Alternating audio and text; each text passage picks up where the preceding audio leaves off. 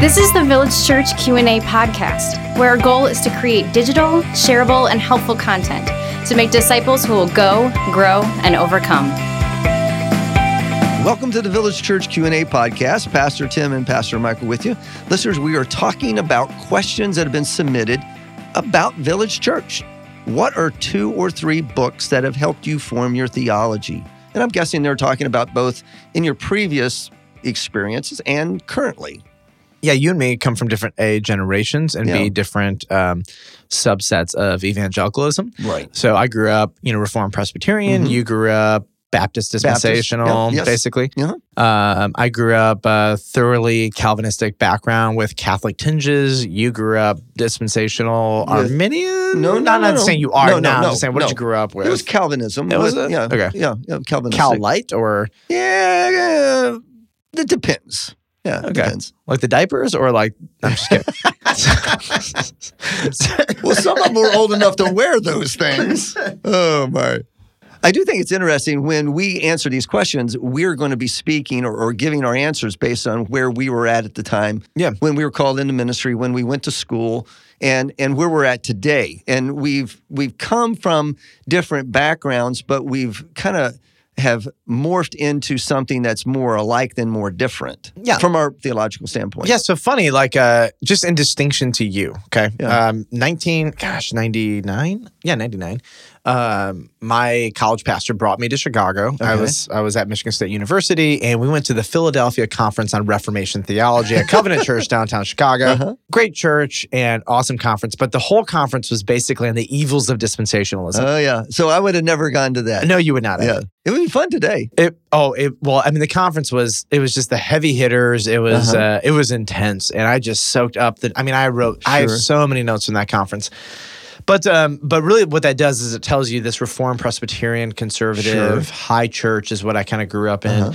And so guys like R.C. Sproul who would come to my church and really influenced my doctrinal categories. And then that was tempered with in the 90s, John Piper. He's been on the scene since really the 80s, but really his tape ministry from Desiring God, and I mean tapes, blew up in the mid-90s. Right. And so by the late 90s, I was ordering John Piper Desiring God cassette tapes, having them delivered to my dorm room and in my house. Wow, okay. That's what I got for Christmas was just his tapes. We had to get them actually from catalogs and write it out. And it was really funny, actually.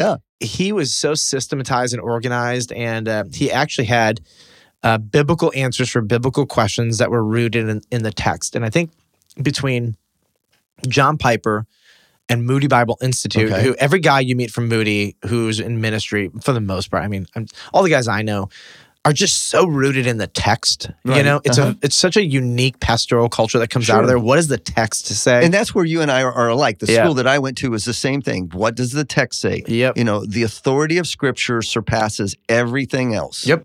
And so I picked up Wayne Grudem's Systematic Theology as a freshman in college, read that thing cover to cover. Now, here's the crazy thing. When I was in Bible college, Grudem had never even written this book. Totally. And yet this thing is 4 inches thick. It's over 1,000 pages. Yeah.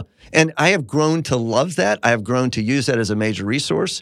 But that was not even in print when I was in Bible college. Yeah, I've seen 2 guys come to Christ doing a study of systematic theology, which is just awesome. Which is fantastic. So in terms of my formation, everybody comes to Christ Arminian, and then they read the Bible, and they get a little bit and they push it away, and then they get a strong preacher who says, do not turn away from the hard texts of Scripture. Face them and let it say what it says. And that's what Piper and Sproul did for me. And I grew up Presbyterian, but then landed up Reformed in we call it soteriology, your view of salvation and your view of sinfulness and mankind and all that kind of stuff.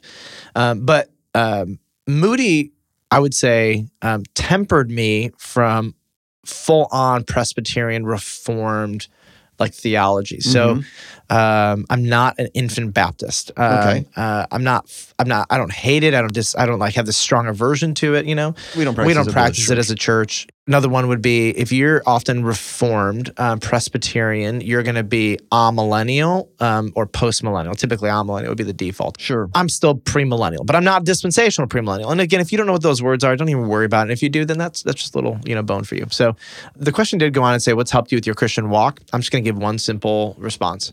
podcasts. Podcasts, yeah. That's kind of what feeds my soul, whether it's other preachers or ideas or leadership podcasts or just anything. Just my soul is edified by podcasts. So for me, being a generation ahead of you, books on theology were Charles Hodge, which is a classic. You're not like 140. No, I'm not. But that's the kind of books that we used in Bible college.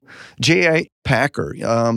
I'm pretty sure the book that we used in Bible college and in seminary was Berkhoff. Yeah. Great book. I've grown to love Grudem and probably go to him. But, when I think about in my generation, what were the things that really influenced my walk with Christ? I grew up in a school that was very legalistic. And to hear Chuck Swindoll preach. Grace. And MacArthur, who was... Grace to you. Grace to you. To hear the text being taught and being given the message with such a flavor of grace, a flavor of non-judgmentalism, but the text says this is how it applies, and to be so practical in the teaching. That really formed me in my early theology and my early ministry, is to see that, look, you don't have to be so rigid. You don't have to be so legalistic. Does God really care whether my wife wears pants or whether she wears a dress? Does God really care whether my hair is a certain length or whether I have facial hair? Does God really care about those things? Are those really significant?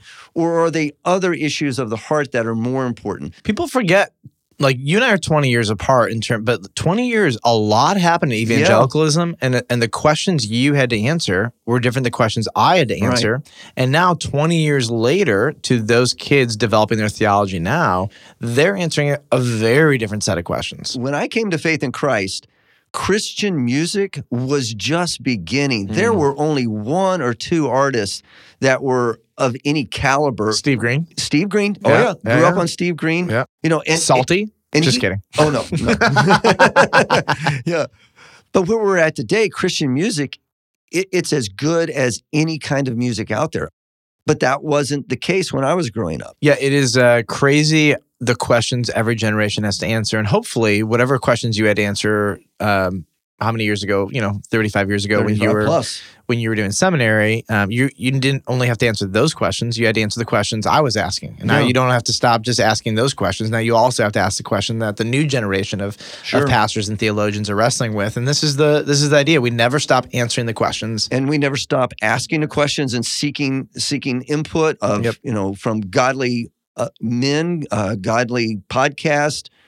We constantly have to read. There is a never-ending journey in this thing called ministry. So the question is about forming theology, and just very quickly at the end, you need to form your view of the Bible, your view of the gospel, and your view of God. Those are some foundational things. And your view of the Bible would very simply be: do you take it literarily, or do you see its application to be progressive? There's some things in there. Your view of the gospel, it needs to be crystal clear what is required for salvation.